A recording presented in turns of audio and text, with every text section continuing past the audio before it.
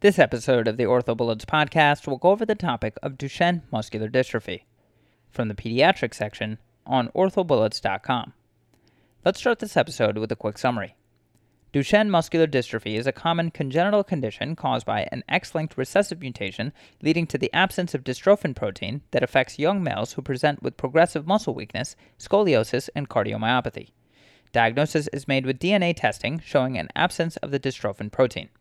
Treatment involves a multidisciplinary approach to address cardiomyopathy, pulmonary dysfunction, scoliosis, and foot deformities. Now let's get into the episode. With respect to epidemiology, the prevalence of Duchenne muscular dystrophy is 2 to 3 per 10,000. In terms of demographics, Duchenne muscular dystrophy affects young males only, and the age of onset is between 2 to 6 years of age. Moving on to etiology, the pathophysiology of Duchenne muscular dystrophy involves dystrophin absence that leads to poor muscle fiber regeneration, as well as progressive replacement of muscle tissue with fibrous and fatty tissue. Note that skeletal and cardiac muscle lose elasticity and strength in Duchenne muscular dystrophy. As far as genetics, Duchenne muscular dystrophy is X-linked recessive. This involves an XP21.2 dystrophin gene defect due to point deletion and nonsense mutation. Note that 1/3 of cases result from spontaneous mutations. Associated conditions with Duchenne muscular dystrophy includes orthopedic manifestations like calf pseudohypertrophy, scoliosis, equinovarus foot deformity, and joint contractures. Non-orthopedic conditions include cardiomyopathy and static encephalopathy.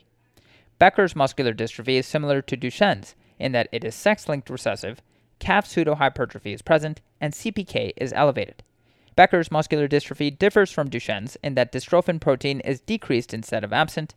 There's later onset with slower progression and longer life expectancy, and know that average diagnosis occurs at age 8 compared to 2 years of age with Duchenne's. Know that Becker's muscular dystrophy is more prone to cardiomyopathy than Duchenne's muscular dystrophy. Moving on to physical exam, symptoms include progressive weakness affecting proximal muscles first, which begins with gluteal muscle weakness.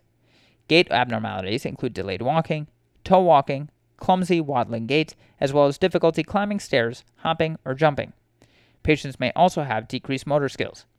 On physical exam, these patients will have calf pseudohypertrophy secondary to infiltration of normal muscle with connective tissue, deep tendon reflexes that are present unlike spinal muscular atrophy, lumbar lordosis to compensate for gluteal weakness, Gower's sign, in which a patient will rise by walking hands up the legs to compensate for gluteus maximus and quadriceps weakness, and finally, patients may reveal a Trendelenburg sign. As far as the evaluation of Duchenne muscular dystrophy, labs will have markedly elevated CPK levels, that is 10 to 200 times normal, and know that CPK leaks across the defective cell membrane. A muscle biopsy will show connective tissue infiltration and foci of necrosis. Know that a muscle biopsy will show absent dystrophin with staining. DNA testing will show an absent dystrophin protein, and EMG will reveal myopathic changes such as decreased amplitude, short duration, and polyphasic motor potentials. Now let's go over the differential diagnosis of Duchenne muscular dystrophy. We'll go over similarity and distinguishing features of the differential diagnosis, and we'll talk about Becker's muscular dystrophy, spinal muscular atrophy, Emery-Dreifuss dystrophy, limb-girdle dystrophy, and Guillain-Barré syndrome. So starting with Becker's muscular dystrophy, similar traits to Duchenne's include calf pseudohypertrophy, markedly elevated CPK, and X-linked transmission. Distinguishing traits from Duchenne's is that Becker's has slower progression of weakness with the diagnosis made later at approximately 8 years, and as we previously mentioned, Becker's muscular dystrophy is more prone to cardiomyopathy. Moving on to spinal muscular atrophy, similar traits to Duchenne's muscular dystrophy is proximal weakness. Distinguishing traits from Duchenne's of spinal muscular atrophy includes the onset of weakness is earlier in childhood, there are absent deep tendon reflexes and fasciculations, CPK levels are normal, and pseudohypertrophy is absent. Moving on to Emery-Dreifuss dystrophy, as far as similar traits to Duchenne's, it has a similar clinical picture. Distinguishing traits from Duchenne's includes no calf pseudohypertrophy, CPK levels are near normal, and elbow as well as ankle contractures develop early. Moving on to limb-girdle dystrophy, similar traits to Duchenne's include progressive motor weakness, and as far as distinguishing traits from Duchenne's, there is no calf pseudohypertrophy, and CPK levels are only mildly elevated. Finally, moving on to Guillain-Barré syndrome, as far as similar traits to Duchenne's, these patients will have acute onset of weakness, and as far as distinguishing traits from Duchenne's, these patients will have absent deep tendon reflexes, and CPK levels will be normal. Moving on to treatment of Duchenne's muscular dystrophy, this can be non-operative or operative. Non-operative management includes corticosteroid therapy, that is specifically prednisone 0.75 milligrams per kilogram per day. Indications include 5 to 7-year-old children with progressive disease. The goals will be to maintain ambulatory capacity as long as possible. As far as outcomes, there is a significant positive effect on disease progression. Corticosteroid therapy will acutely improve strength, slow progressive weakening, prevent scoliosis formation, and prolongs ambulation. It also delays deterioration of pulmonary function. Side effects, however, include osteonecrosis, weight gain, Cushingoid appearance, GI symptoms, mood lability, headaches, short stature, and cataracts. Non-operative management of Duchenne's muscular dystrophy will also include pulmonary care with nightly ventilation, and as far as rehabilitation, techniques will include physical therapy for range of motion exercises, adaptive equipment, power wheelchairs, and KAFO bracing, that is knee ankle foot orthosis bracing. However, this is controversial. Operative options for Duchenne muscular dystrophy include soft tissue releases to prolong ambulation, as well as scoliosis surgery. Indications for soft tissue releases to prolong ambulation include an ambulatory child with Duchenne's. As far as the techniques, hip abduction contractures are treated by release of the iliotibial band. Hip flexion contractures are treated by release of the sartorius, rectus femoris, and tensor fasciae lata. Other techniques include hamstring releases, as well as Achilles tendon and posterior tibialis lengthenings. Postoperative care includes early mobilization and ambulation to prevent deconditioning. Now let's talk about scoliosis in the setting of Duchenne muscular dystrophy in a bit more detail. As a quick introduction, scoliosis in Duchenne muscular dystrophy is considered a neurogenic curve. It occurs in 95% of patients after becoming wheelchair dependent. The curve progresses rapidly from age 13 to 14 years old. It begins with mild hyperlordosis. It progresses with general kyphosis and scoliosis with varying degrees of pelvic obliquity and progresses 1 degree to 2 degrees per month, starting at age 8 to 10 years. Patients may become bedridden by age 16. Treatment is complicated by restrictive pulmonary disease, as there is a significant decrease in forced vital capacity. Know that cardiac and pulmonary function studies should be obtained preoperatively, as significant declines in function of both organ systems may make spinal fusion too high risk. Treatment of scoliosis in the setting of Duchenne muscular dystrophy is typically operative. As typical non-operative treatment of scoliosis is bracing, and this is contraindicated in Duchenne muscular dystrophy as it may interfere with respiration. Operative options include early posterior spinal fusion with instrumentation, posterior spinal fusion with instrumentation to the pelvis, as well as anterior and posterior spinal fusion. Early posterior spinal fusion with instrumentation is indicated for curves of 20 to 30 degrees in a non-ambulatory patient. These patients will be treated early before pulmonary function declines. However, you can wait longer to approximately 40 degrees if patients are responding well to corticosteroids.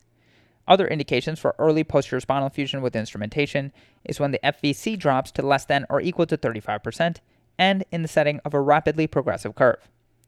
Indications for a posterior spinal fusion with instrumentation to the pelvis includes curves greater than or equal to 40 degrees, pelvic obliquity of greater than or equal to 10 degrees, and a lumbar curve where the apex is lower than L1. As far as complications, know that malignant hyperthermia is common intraoperatively, and these patients will be pretreated with dantrolene. Other complications include intraoperative cardiac events. Finally, anterior and posterior spinal fusion is rarely indicated for stiff curves. Finally, anterior and posterior spinal fusion is indicated rarely for stiff curves. Now let's go over equinovarus foot in the setting of Duchenne muscular dystrophy in a bit more detail. This is a common foot deformity seen with Duchenne muscular dystrophy.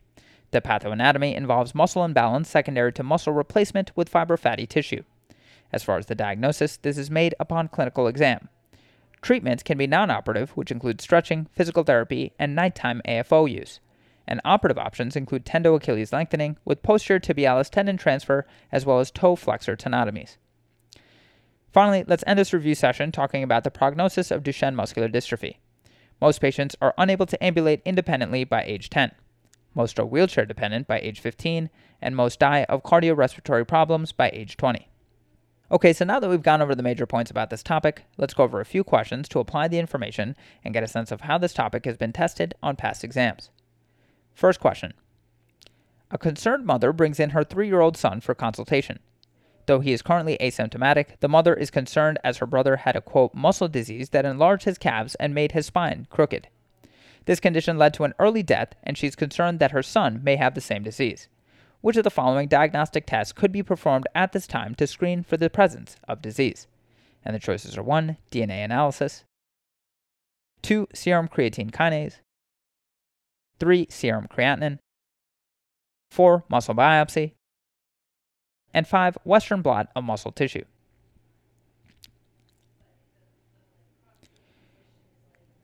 The correct answer to this question is 2. Serum creatine kinase. So serum creatine kinase is the first-line screening tool for muscular dystrophy even prior to symptom manifestation. Duchenne muscular dystrophy and Becker muscular dystrophy are X-linked recessive diseases of muscle characterized by a progressive loss of functional muscle mass and replacement with fiber fatty tissue. CK is a first-line screening tool for patients whom the diagnosis is suspected, as values are elevated even prior to symptom manifestation, likely secondary to increased cell membrane permeability. Increases in CK may also be detected in the mothers of patients with Duchenne muscular dystrophy. Sussman et al. Performed a review of Duchenne muscular dystrophy.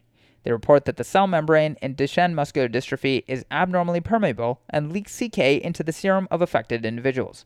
It is positive when the serum CK level is greater than 5,000 units per liter.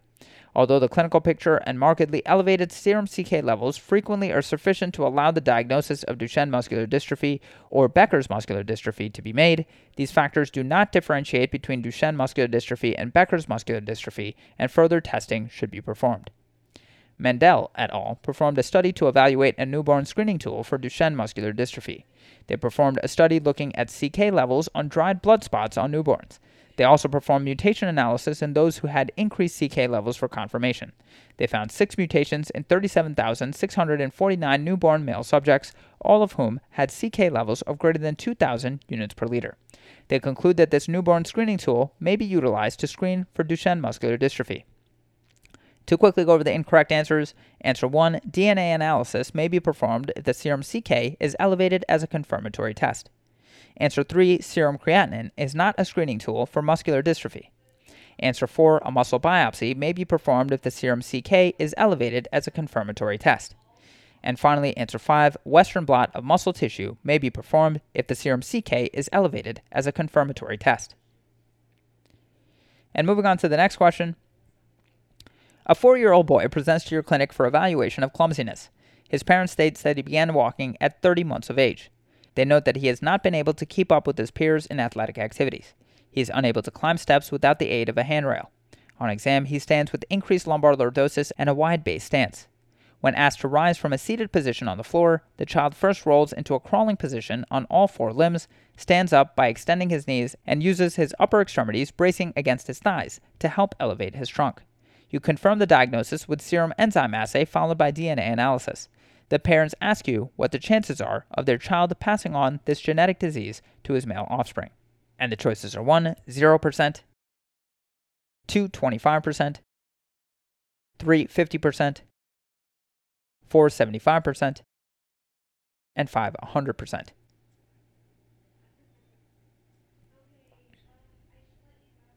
The correct answer to this question is 1, 0%. So this patient has Duchenne muscular dystrophy. This is an X-linked recessive disorder. As such, only female carriers can pass on the disease to their offspring. Males can only pass on the trait. Duchenne muscular dystrophy is characterized by progressive muscle weakness, starting with proximal muscles. Patients often present to orthopedic surgeons for clumsiness, toe walking, late walking, or poor physical abilities. Diagnosis can be confirmed with serum creatine kinase levels, which will be elevated. 2/3 of cases can be absolutely confirmed with DNA testing. Muscle biopsy may be necessary to confirm the remainder of cases. And moving on to the final question. Which of the following is true regarding scoliosis in patients with untreated Duchenne muscular dystrophy? And the choices are 1, small curves are likely to remain stable over time. 2, 50% of all patients with Duchenne muscular dystrophy will develop scoliosis. 3, spinal fusion should be offered when the Cobb angle reaches 20 to 30 degrees. 4, scoliosis in Duchenne muscular dystrophy is responsive to bracing.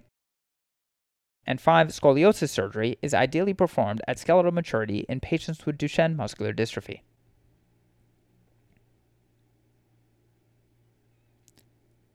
The correct answer to this question is 3, spinal fusion should be offered when the Cobb angle reaches 20 to 30 degrees.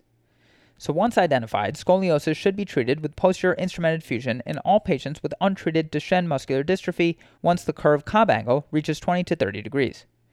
To quickly review, scoliosis develops in 90 to 95% of patients with Duchenne muscular dystrophy, usually between ages 11 and 13 when patients have progressed to full-time sitting. Surgery should not be delayed because curves in Duchenne muscular dystrophy are progressive, not responsive to bracing, and patients have usually reached sufficient trunk height. The older the patient is, the greater the risk of postoperative pulmonary complications. In the setting of steroid treatment of Duchenne muscular dystrophy, there is less consensus on indications for spinal fusion, with some practitioners using more traditional Cobb angle measures to indicate fusion. To quickly go over the incorrect answers, answer 1, small curves are likely to remain stable over time is incorrect, as unlike adolescent idiopathic scoliosis in which small curves may remain stable over time after maturity, small curves in Duchenne muscular dystrophy inevitably progress. Answer 2, 50% of all patients with Duchenne muscular dystrophy will develop scoliosis is incorrect, as 90 to 95% of patients with Duchenne muscular dystrophy will develop scoliosis. Answer 4, scoliosis in Duchenne muscular dystrophy is responsive to bracing is incorrect, as scoliosis in Duchenne muscular dystrophy is not responsive to bracing. Finally, answer 5, scoliosis surgery is ideally performed at skeletal maturity in patients with Duchenne muscular dystrophy is incorrect, as scoliosis surgery should be performed before pulmonary function deteriorates significantly. Patients whose forced vital capacity is less than 35% of normal, which typically occurs at 15 years of age in Duchenne muscular dystrophy, are at high risk of pulmonary complications. That's all for this review about Duchenne muscular dystrophy. Hopefully that was helpful. This is the OrthoBullets podcast, a daily audio review session by OrthoBullets, the free learning and collaboration community for orthopedic surgery education.